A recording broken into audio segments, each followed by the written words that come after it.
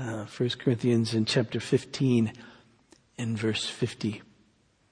As you find that, let's again pray. Father, this is your word, and you say it's alive. And so I pray that you would breathe it, Holy Spirit, into us, that we would hear it and believe it. For those who trust you, Jesus, I pray that this word is a profound and deep assurance and confirmation. A word that enables us to continue on, to persevere in the faith, to abound in the work that you've called us to do. And for those who've yet to believe, who may hear this word, I pray, Holy Spirit, that you would in them plant it so that life grows in them. They may hear this word and believe even unto salvation. This I pray in Jesus' name. Amen. 1 Corinthians, please, in chapter 15 and verse 50. This is the word of the Lord. I tell you this, brothers, flesh and blood cannot inherit the kingdom of God, nor does the perishable inherit the imperishable. Behold, I tell you a mystery. We shall not all sleep, but we shall all be changed in a moment, in the twinkling of an eye, at the last trumpet. For the trumpet will sound, and the dead will be raised imperishable, and we shall be changed. For this perishable body must put on the imperishable, and this mortal body put on the immortality. When the perishable puts on the imperishable and mortal, the immortal puts on immortality, then shall come to pass the saying that is written, death is swallowed up in victory. O death, where is your victory? O death, where is your sting? The sting of death is sin, and the power of sin is the law. But thanks be to God who gives us the victory through our Lord Jesus Christ. Therefore, my beloved brothers, be steadfast, immovable, always abounding in the work of the Lord, knowing that in the Lord your labor is not in vain. And then together we say, the grass withers and the flower falls, but the word of the Lord remains forever. I have a question I want to ask this morning and ponder with you. It's a question that we should always ask, a question that should really be on our minds all the time. We've asked it before. I trust we should indeed ask it again. The question is this: how do we live when death seems always around us? How do we live when death seems always around us? I know what you're thinking. Happy Easter to you too, Bill. But that's the question. Obviously, in the days in which we live, we can't stop thinking about death. It's on the news all the time. People are talking about it. We don't necessarily see it in our particular venue, though it's touched us. But it's around the world. People are dying. People are talking about it. We're working so that we don't die. We know we live in a culture of death avoiders. We can't avoid it. Each one of us will experience it. But we don't like to talk about it. Now we see it on TV and the news, and it's in film and on video games and all of that. But that seems other. That seems outside of us. That seems a part of us. We don't really like to engage death much. We don't like to talk about it really very much at all. It's almost like if we don't talk about it, it won't hit us. And that's not a bad thing, because we're living life and we should concentrate our attention really on how do we live. And that's a good thing. And we're doing that even now. How do we really live? We're living a bit differently now. We're incessantly washing our hands. We're social distancing. We're staying away from one another and so forth. We're wearing masks. We're not touching our faces. You know, it's right there. I mean, I want to so badly. And I probably will before this is over. So, we're not shopping much, which, by the way, is part of my dream life. We're not shopping much. We're not going out much. When we do, we everything we buy goes through a decontamination process and before we bring it into the house. And put it with the rest of our things. And all of that, we're living in a way quite differently, but are concentrating on life so that death won't come knocking. The apostle who wrote this particular chapter was acquainted with death. It was around him in his own life, in his travels, in the persecution that he experienced. He knew near death. Many occasions and through many forms. So this is not a theoretical question even for the apostle. But how do we live with death around us so very much? Now, much could be said. In fact, as I mentioned earlier in the sort of welcome this morning, I've appreciated very much many of you sending me passages of Scripture that are your go-to passages that you meditate upon, that you think about.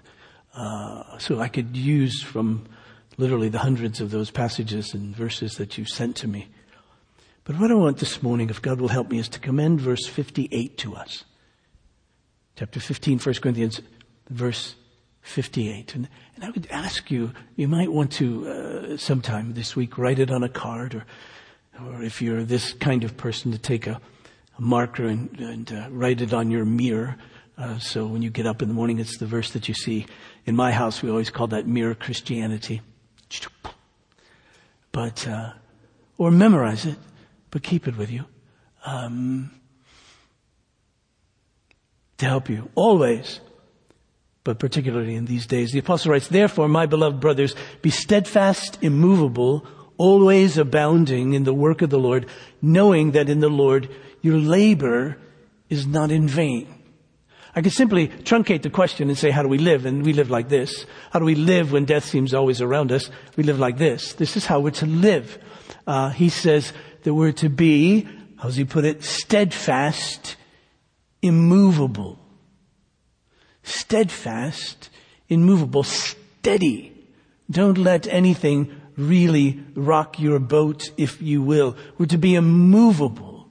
We're not to be moved. We're to abound always, that is increasingly more and more in the work of the Lord. How do we understand this steadfast, immovable? Well, turn quickly to Colossians and chapter 1 and verse 23.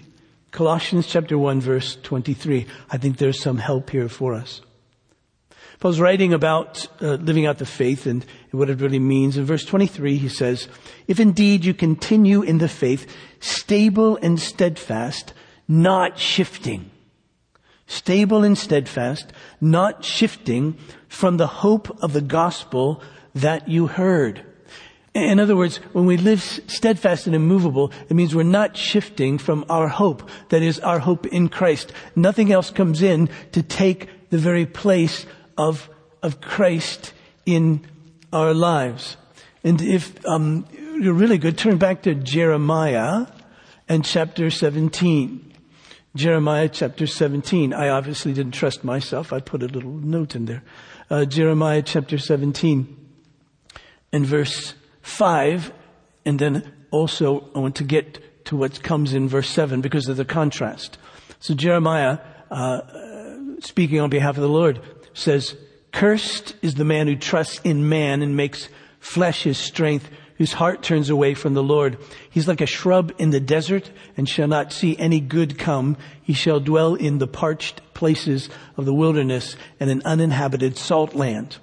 But then he goes on to say, "Blessed is the man who trusts in the Lord, whose trust is in the Lord. He's like a tree planted by water that sends out its roots by the stream and does not fear when heat comes, for its leaves remain green, and is not anxious in the year of drought, for it doesn't cease to bear fruit." So what Paul's referring to here in being steadfast, being immovable, being like that tree that's got deep roots, that's really planted. As Jesus would put it, like that man who built his house upon the rock and not upon the sand. If you build it on the sand and the storm comes, we know what happens. But if you build it on the rock and the storm comes, then it's steadfast, if you will. It's immovable. I remember as a kid, we used to sing a song in Vacation Bible School. I had to look up the words. I thought I remembered them, and I did mostly, but the song is entitled, I Shall Not Be Moved. It's an old spiritual. Just like the tree that's planted by the waters, I shall not be moved. It begins, glory, hallelujah, I shall not be moved. Anchored in Jehovah, I shall not be moved. In His love abiding, I shall not be moved. In Him confiding, I shall not be moved. Though all hell assail me, I shall not be moved. Jesus will not fail me, I shall not be moved. Though the tempest rages, I shall not be moved. On the rock of ages, I shall not be moved. Just like the tree that's planted by the water, I shall not be moved. That's what Paul's saying. It's how we're to live our lives. Steadfast, immovable. Steadfast in the hope, immovable from the hope. That's in Jesus. We're to live always like that. And that is to say that circumstances shouldn't shift our allegiances. It's easy for that to happen. When the difficulties come, we find our hope elsewhere. For whatever reason, it's like we cease hoping in Christ. Paul says, don't do that. When circumstances change, continue to hope in Christ. We're seeing it even in the days in which we live. I hope not among us. But we know that alcohol abuse, substance abuse is actually, from what we read, increasing at the moment. Pornography use, increasing at the moment. As people are finding their hope elsewhere, outside of Christ. I trust those perhaps who never had. But it's easy for us also to find our hope in being more in control. We think, I can control this situation. I can really do this. And then we put all that pressure upon ourselves. Did I wash my hands enough? Was I far enough away? Is the mask on tightly? Have I touched it after I put it on? Did I touch anything after I got back into the house? Did I do this? Did I do that? I need to be in control of every situation. Oh no, something broke in the house. The plumber has to come in. Now what? What are we going to do now? Someone's in our house. We were in control a minute ago. Now we're not in control anymore. And we lose hope, you see. We look to our government and we say, well, you should be fixing this in some way. And they probably should be at work with this. Or the medical community. And yes, they should be at work here. But we shift our hope. We say, if they can't fix it, then we're doomed. And the apostle says, no. Be steadfast. Immovable. Your hope is in Christ. Continue there. Like the tree planted by the water. Don't be moved, you see. Don't be moved at all. And then he says, you should always be abounding in the work of the Lord. In other words, if we're steady, if we're stuck in a good way in Christ. I remember one of my Sunday school teachers used to say to the children, they should say, you should have Jesus in your heart and glue on your feet. Which meant that we were to be stuck in Him in a good way. But even though that's true, we're always abounding in the work of the Lord. Hoping in Christ frees us, therefore, you see, to more and more labor, exert energy in the things of God, in the work of the Lord. And you say, well, what is that work of the Lord? You know, what does it mean? Well, you'll notice that we find, again, if we could run back to Colossians, this time chapter 3 and verse 17, the apostle writes, and whatever you do in word or deed, do everything in the name of the Lord Jesus, giving thanks to God the Father through Him. So we're to do everything in the name of the Lord, and that's the work of the Lord, everything that we do in His name, you see. Or Paul has previously said to the church in Corinth, we find it back in chapter 10, verse 31, he says, so whether you eat or drink, whatever you do, do all to the glory of God. So whatever we're doing, in that sense, is the work of the Lord. We're doing it all to His glory. And we could say that we shouldn't do anything that's not in His name. We shouldn't do anything that's not to His glory. So whatever it is that we're doing, then that's the work of the Lord, you see. But perhaps there's something we can get at a bit more specific, let's say.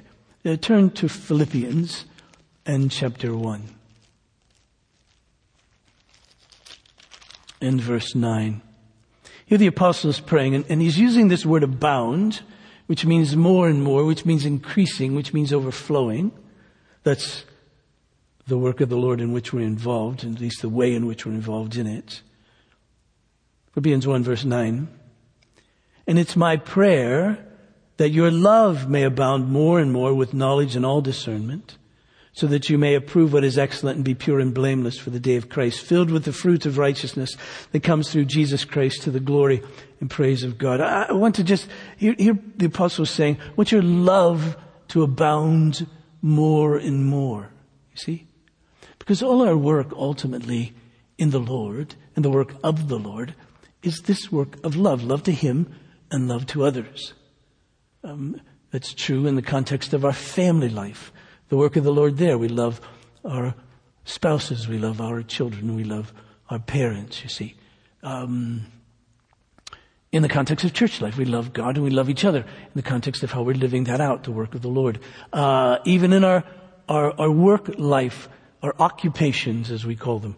Whatever it is that you're doing, it's to be out of love for God and out of love for neighbor. And hopefully, we know enough as believers and know our calling into our particular jobs to know that that's what God desires for us. That through them, no matter how obvious or not it is, that we're actually loving Him and loving our neighbor, blessing others in the midst of the work that God calls us to do. This is the way that God meets needs of people through the work that we do. And so that's the work of the Lord also. But it's this really outpouring of love. In 1 Thessalonians, in chapter 3 and verse 12, the apostle writes, well, let me begin with verse 11 because it's a wonderful benediction. He says, now may our God and Father Himself and our Lord Jesus direct our way to you, and may the Lord make you increase and abound in love for one another and for all, as we do for you, so that He may establish your hearts blameless in holiness before our God and Father at the coming of our Lord Jesus with all His saints. And then chapter 4, next verse 1. Finally then, brothers, we ask and urge you in the Lord Jesus, that as you received from us how you ought to walk and to please God, just as you're doing, that you do so more and more. This idea of living in such a way as to please God.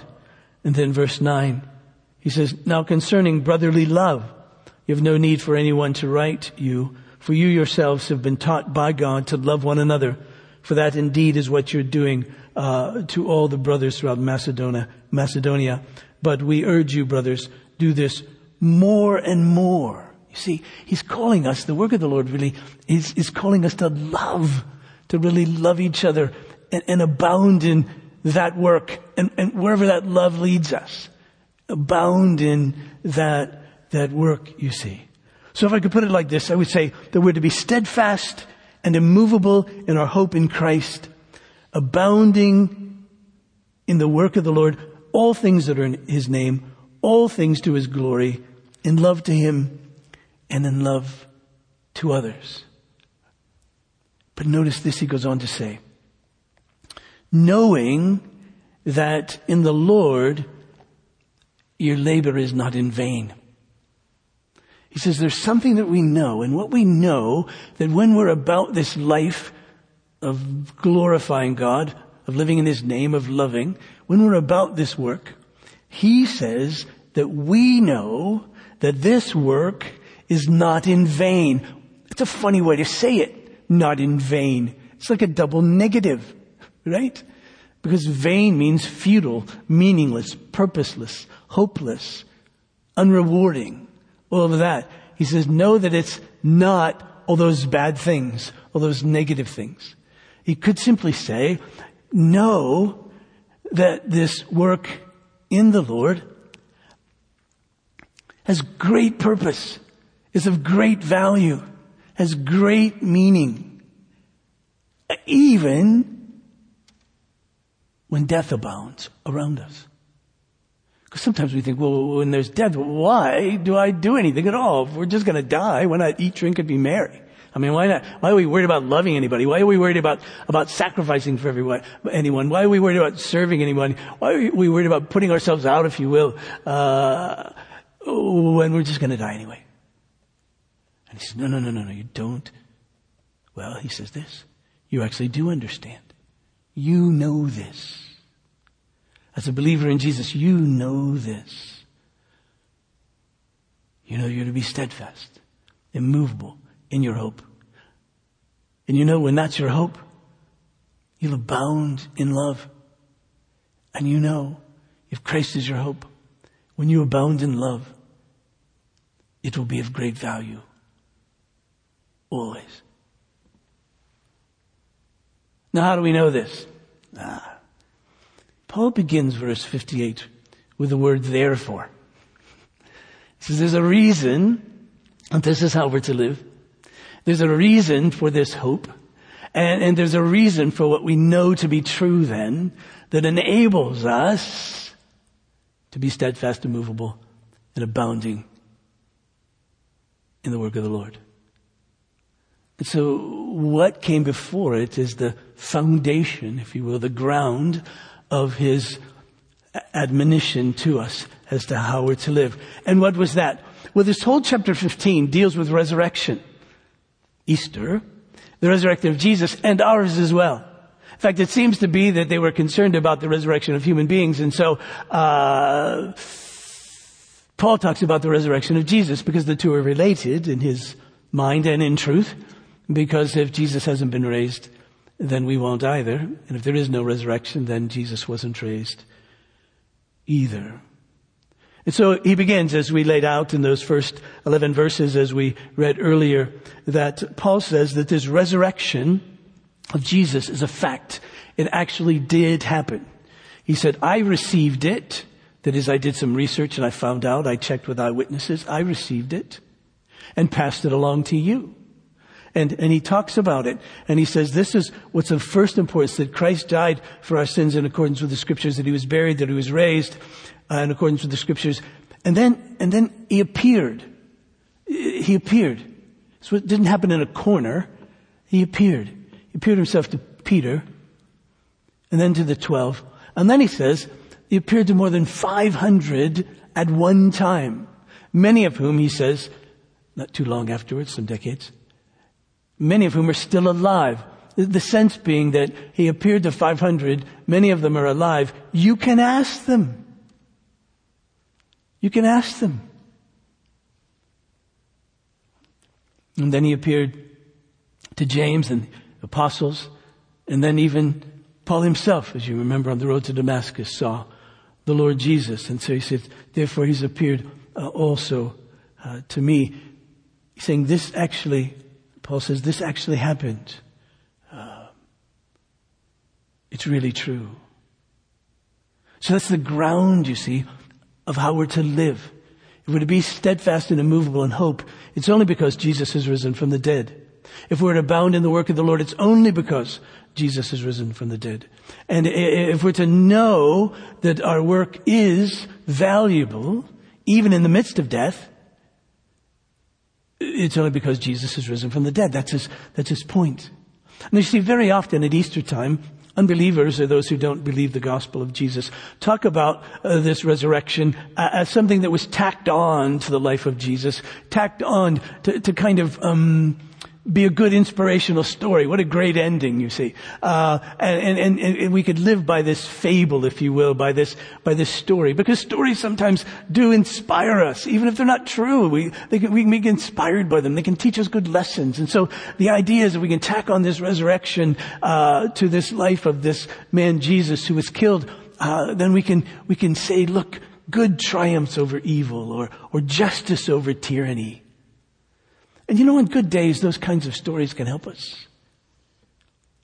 But when real difficulties are faced, we want to know facts.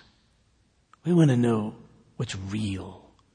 We want to know what's really true, what really happened. So Paul says, if you're going to live as you're to live, steadfast, immovable, abounding in work, the work of the Lord and to know that it's really of great value, then you really have to know this. So I'm going to cement it down for you. And then he goes on to say, beginning in verse 12, that this really must be true. And if it's not true, then we haven't got anything at all. In verse 14, he says, and if Christ hasn't been raised, then our preaching is in vain. In other words, he said, listen, I don't have the job. I don't have anything to do. There's nothing for me to say. If Christ hasn't been raised, then why am I even preaching?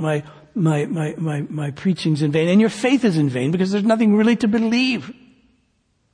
It's futile to believe. He says, then we've been found to be misrepresenting God because we're saying God raised him from the dead. And if he didn't, then we're actually misrepresenting God. In verse 17, he says, if Christ hasn't been raised, then your faith is futile and you're still in your sins. In other words, if Christ hasn't been raised, then his death accomplished nothing. Because it's said that he was given up for our sins, but if he isn't raised, then you're still in them because he still hasn't paid for them. He still hasn't conquered sin and death. And then he said, all those who have fallen asleep, who have died in Christ, well, they have no hope. They just perished. And he said, listen, if we have hope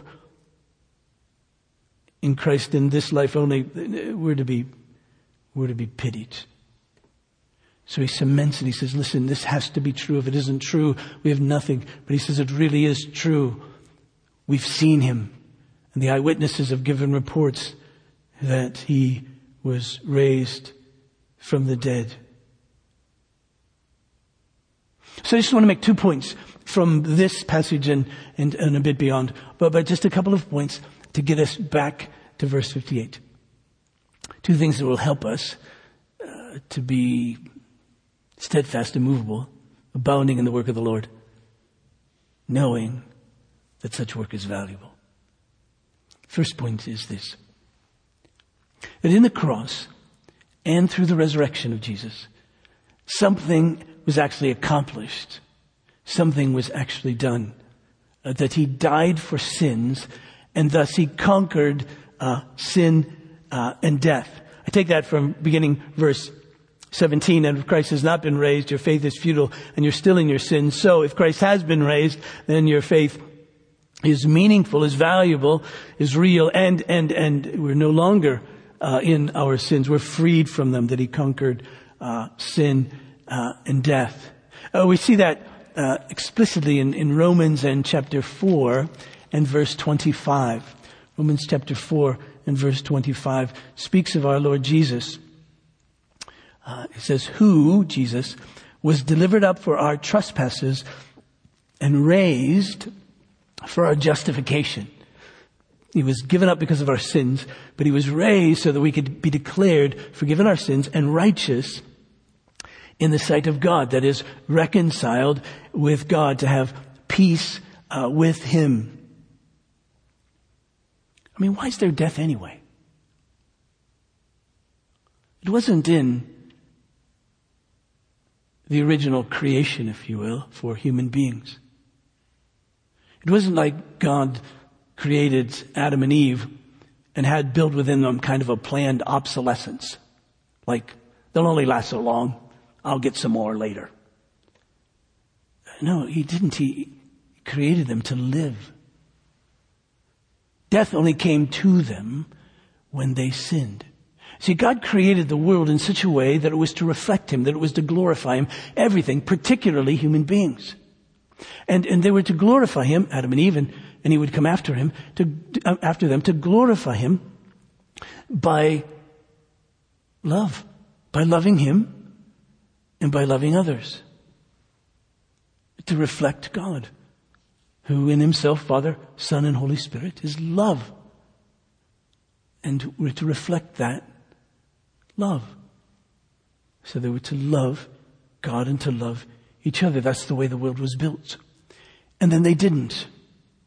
They didn't love as they ought to have loved. They didn't love God because they didn't obey him. They didn't honor him as God and obey him. They turned and went their own way. Actually, they followed the evil one. They said, God's word isn't true. The word of the evil one is. We'll take that word and we'll live upon that. And that brought death, you see. And they didn't love each other.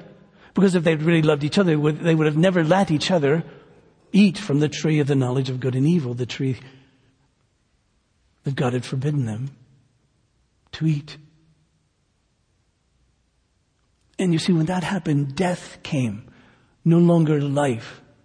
And thus death comes, you see, because of sin, and comes as a judgment because of sin. Yes, we've broken the law of God. We've broken the way of God. And the way of God is life. The penalty is death, to take away life. It's a just, righteous judgment against us. There was physical death, of course. It came to the race for them and for each of us. The clock would be ticking. And spiritual death as well. Dead, as Paul writes to the church in Ephesus, in our trespasses and sins. Spiritually dead, represented with this physical death. So we find a commentary from the Romans chapter 4, verse 25 verse, that he was raised for our justification, at the very end of this 1 Corinthians passage. Notice in the middle of verse 54, at the end of it, it says, death is swallowed up in victory. O death, where is your victory? O death, where is your sting? You see, when he talks about the sting of death, it's not sting like a sunburn stings, but a sting like a poisonous insect would sting. That which brings death. And so, because of Christ, Paul is able to quote Old Testament passages. Death is swallowed up in victory. O death, where's your victory? O death, where's your sting? Like, it's not here anymore. And he explains by verse 56, the sting of death is sin, and the power of sin is the law. See, the sting of death is sin. Sin is that which kills. Sin is that which brings death, you see. So the poisonous sting is is sin that brings to us this judgment, this death. And the power of sin is the law. See, the law of God, it comes and it tells us how we're to live. And thus it's a mirror to us. And if we don't live that way, then it reveals it to us. And thus then it gives power to sin. Power to sin to condemn us. How is it in the prayer book? We've left undone those things which we ought to have done.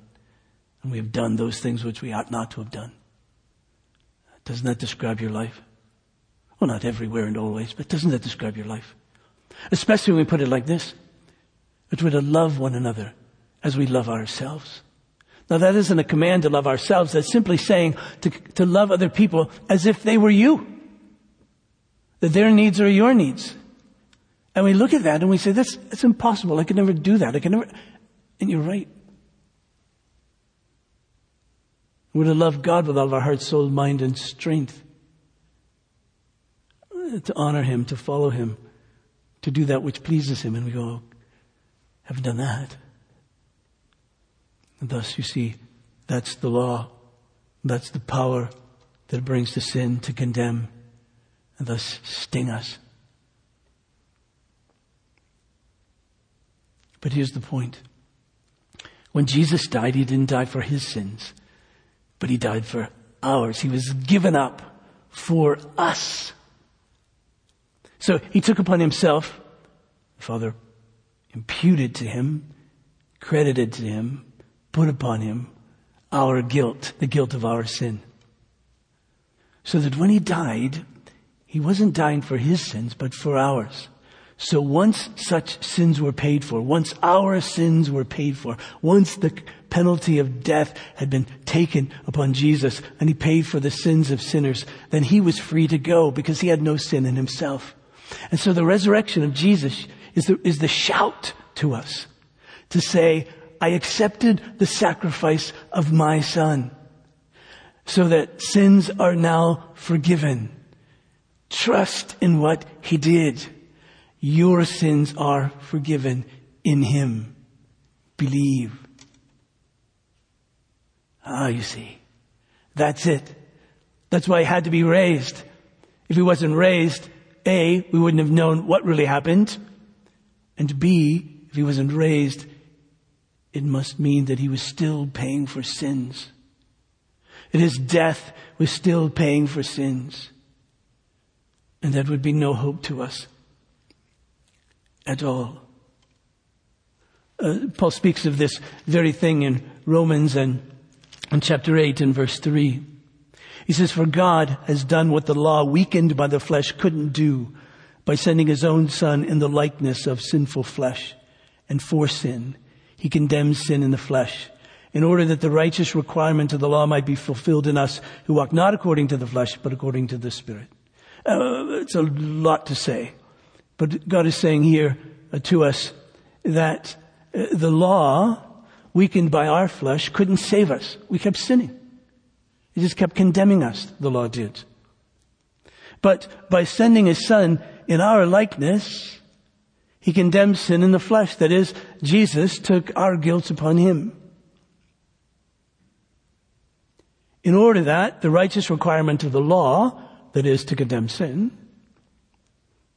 might be fulfilled in us who walk not according to the flesh, but according to the Spirit. So that verse 1 in chapter 8 could be true. Therefore, there is now no condemnation for those who are in Christ Jesus. We're freed from it, you see. We're freed from it. We just sang this great poetic line, "Death in vain forbids him rise." Ponder that. Death couldn't keep him. Tried, but in vain, you say, forbids him to rise. I just got this picture in my mind of death going like this to Jesus, "Don't you rise." But he did. Couldn't keep him. That's the first point, that Jesus accomplished sin and death. Second point, I'll be quicker. I know you're thinking about brunch. The timer's going off on your stove. Just turn it off. We'll be done in a few minutes. Second point, though, is the second half, really, of that poetic expression. Death in vain forbids him rise, but Christ opened paradise. I mean, it's as if when Jesus rose, there was a big hole in heaven, and paradise was opened. Opened for those who would believe in Jesus. And we know the ultimate would go and be with him, when we die. And we know ultimately comes in his return and fulfills all of it. But even now, it's as if the future, through the resurrection of Jesus, penetrates, opened into the present. At the age to come, resurrection life has now come into the age that is, into the present age. And it's here with us. The kingdom of God is here. Paul would put it like this, but in fact, Christ has been raised from the dead, the first fruits of those who have fallen asleep. He's the first fruit, you see. And everybody knows what that is. It's the beginning of the harvest. It's just when it's the very first grain. It's the very first fruit of the vine, if you will. And the first fruit says, this isn't it. I mean, it's it, but there's more to come. This isn't all of it. There's more to come. And so when Christ has risen, you see, we know that something's happened. Sin and death has been conquered. Something else has happened. And the future has penetrated the present. And resurrection life has come to us. But we know it's not here in its fullness. We know it won't be here in its fullness until Jesus returns. And that's a very helpful thing for us to really know. That, as he goes on to say in verse 21, "For as by a man came death, by a man has come the resurrection of the dead. For as in Adam all die, so in Christ all shall be made alive." And so all who believe in Jesus are made alive, you see. Again, if we could, Romans in chapter 6 this time. In verse 5. "For if we've been united with him in a death like his, we shall certainly be united with him in a resurrection like his. We know that our old self was crucified with him in order that the body of sin might be brought to nothing, so that we would no longer be enslaved to sin. For one who has died has been set free from sin. Now, if we have died with Christ, we believe that we'll also live with him. We know that Christ, being raised from the dead, will never die again. Death no longer has dominion over him. For the death he died once to sin, once for all. But the life he lives to God. So you also must consider yourselves dead to sin and alive to God in Christ Jesus. This is who we are now. It's the beginning of it. The day will come when the new body comes and the new earth and all of that. But for now, it's begun. We say the kingdom of God has been inaugurated. It's here, not in its fullness, but it's here. It's here. Okay, now take those two pieces. That through the death of Christ, sin and death has been conquered. And we know that by his resurrection. And by his resurrection we know that the future has penetrated the present and that we have life in him. So Paul says, be steadfast and immovable, abounding always in the work of the Lord, knowing that such work is never in vain. How do we understand that? First, this. So easy when times get difficult. It's so easy for our hope to vanish from Christ and be put in other things or become hopeless. And one of the things that can happen to us in the midst of all of this is for us to have thoughts like this. Who in the world do I think I am that God would actually hear my prayers? It doesn't seem like he does. Who am I to think that he really does care for me? I mean, really. I mean, why should God care for me? And then you see, there are others who come, accusations from the evil one, accusations from the world. Who do you think you are? Well, look at what's happening. How can there really be a God who cares for us if this kind of thing is happening to us? More particularly, how could there be a God when these sorts of things are happening to you and you say you believe in him? And our hope gets shaky at that point. Well, then you see, we must realize what was accomplished really on the cross. I'm not much of a shopper, but I must confess I really do like shopping at Sam's. When Karen and I go there, I call it guy shopping. Feels like you're in a warehouse. Feels great. There's so much stuff. There's samples. In fact, when the kids were little, we would take them there and I would get lawn chairs from one section, put them in front of the big TVs, go get samples. We called it dinner and a movie. And Karen would shop. And so, I really like it. But I have one insecurity always after we shopped at Sam's. There's somebody at the door to check out all the things you bought. Now, I'm not a thief, so I'm not worried about that. I'm just worried maybe something didn't get accounted for and that they'll find it and I'll look like a thief. As I'm leaving the store. What saves me is the receipt. Because the receipt says everything's been paid for. Forgive the silliness, I suppose. But the resurrection of Jesus is our receipt. There's always that anxiety. Maybe there's something that didn't get paid for. Maybe there's still some reason for him to condemn me. I mean, I can list reasons. And then I look at the receipt. And the receipt lists every single one. And even ones I haven't even thought about. Even ones I haven't yet done. And just like the checker at Sam's takes that little marker and goes, whoosh, it's like whoosh, through the receipt, it's all been paid. And then I can be steadfast and immovable. Another thing that come upon us, you see, during this time, is that we know that the world in which we live isn't the way it ought to be. And we think, well, Christ has come, so shouldn't it be more like what's to come than it actually is like what's to come? And we have aberrations even in the Christian faith. We have the health and wealth and prosperity people who want us to think that it's all what is to come. And we're not there, though we know we've been blessed by God. We trust Him to help us.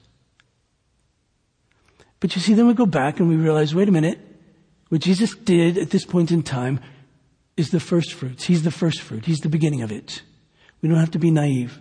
We don't have to live by cliche. We don't have to say things like, well, there's a silver lining in every cloud. We don't have to say what doesn't kill you makes you stronger. No, that's all true, by the way. But only if Christ is really risen. And we don't live as those who are naive. We know that death still is physically. We know still we'll go through it. We know the brokenness of the world still. We know the sin that exists and abounds in the world. We know even in our own lives. We're not naive about that. But we don't have to be shaken either when difficulties come. We know they will. Our hope still is in Christ. And we're assured because He's been resurrected. The future has entered. The kingdom has been inaugurated. And so now we trust and we live that out. And we trust we'll see it in due time, even in our own death and even when He comes. Finally, this.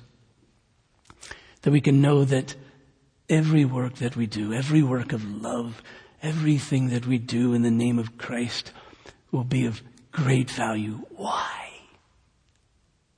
Well, not because we always see it.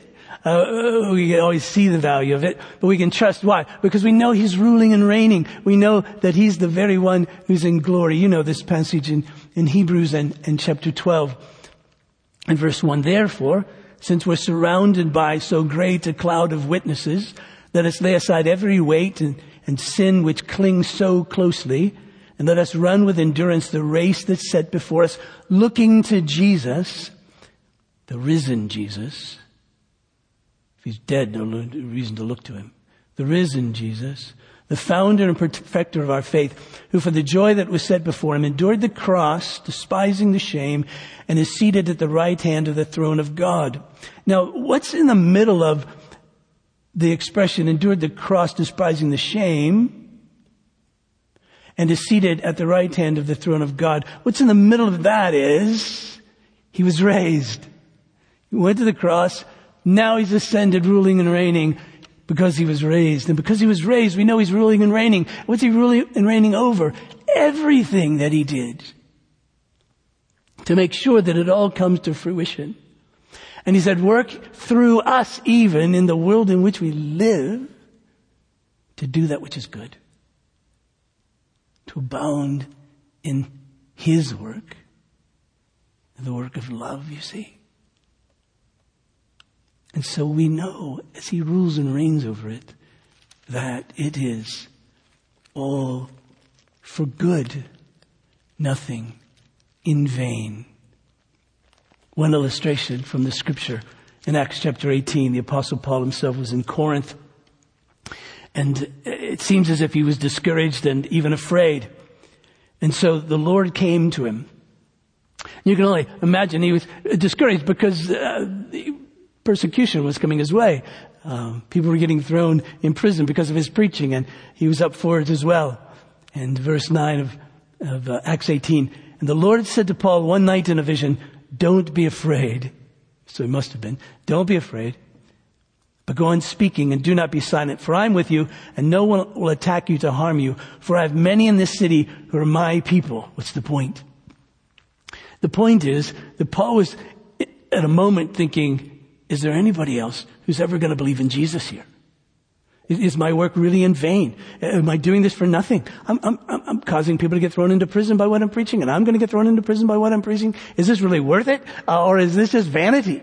And the Lord shows up and said, oh, let me give you some little nuggets of truth that I can see and you can't. I've got many in the city. Keep on.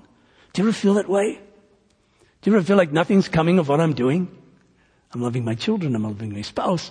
I'm trying to help people. I'm working at my job in such a way that's the best that I can do. And I really do have a sense that I'm loving people through it. And yet it just doesn't seem like anything's being accomplished at all. Where's your help? Is it in Christ? If it's in Christ and you're trusting that He's ruling and reigning over all that you're doing, and that He'll make it of great value. And that's only true if He's ruling and reigning.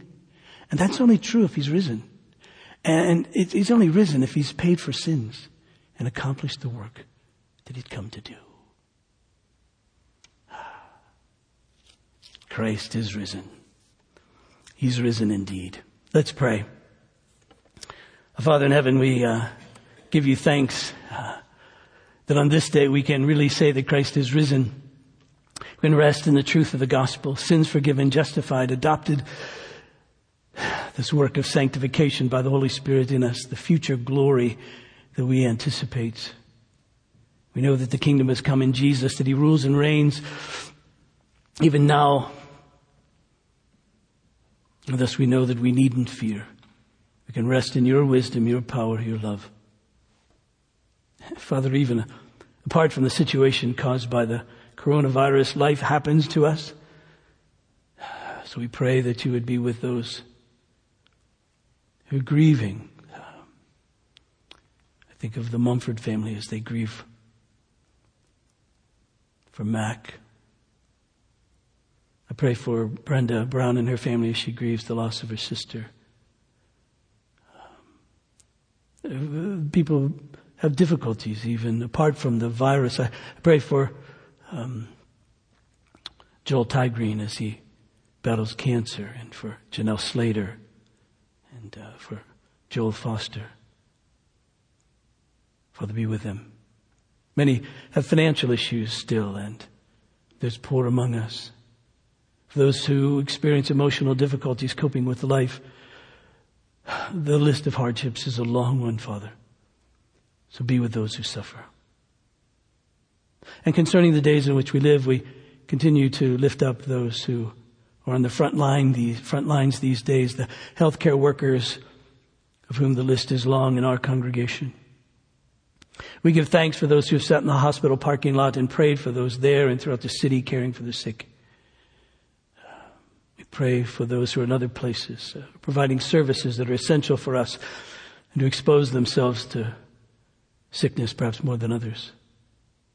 I'm reminded of our Lord who came to serve and not be served. So we pray that like Him, we may all find ourselves serving others. Father, please assure us that we know that our work in the Lord is never in vain, but is valuable, and because of You, even if it's rejected in the life now, and even if we die doing it. Father, we pray, as many did during our time of prayer on Friday, that You would heal our land and our world of this virus, that You would strengthen those who work for a cure, that they would be encouraged and strengthened and given wisdom. And by Your providence, lead them to that which would help many. Father, this threat of sickness from the virus complicates our lives, so we pray that You would take us to the empty tomb and enable us to grasp the profound blessing that is ours because Christ is risen. May we know the new life that is ours in Him. May we know that You lead us. May we follow You into paths of righteousness. And even though we may walk through the valley of the shadow of death, cause us to fear no evil, knowing that You are with us. May we be comforted by Your word that teaches us and corrects us, even disciplines us. And by Your gracious hand and mighty hand rescues us. Refresh us, God, in these days by the presence of Your Spirit within us and by Your word that we meditate upon, that we may be filled with joy, knowing that because we belong to You, that goodness and mercy flood us every day and all the days of our lives. And this we pray. In Jesus' name, amen.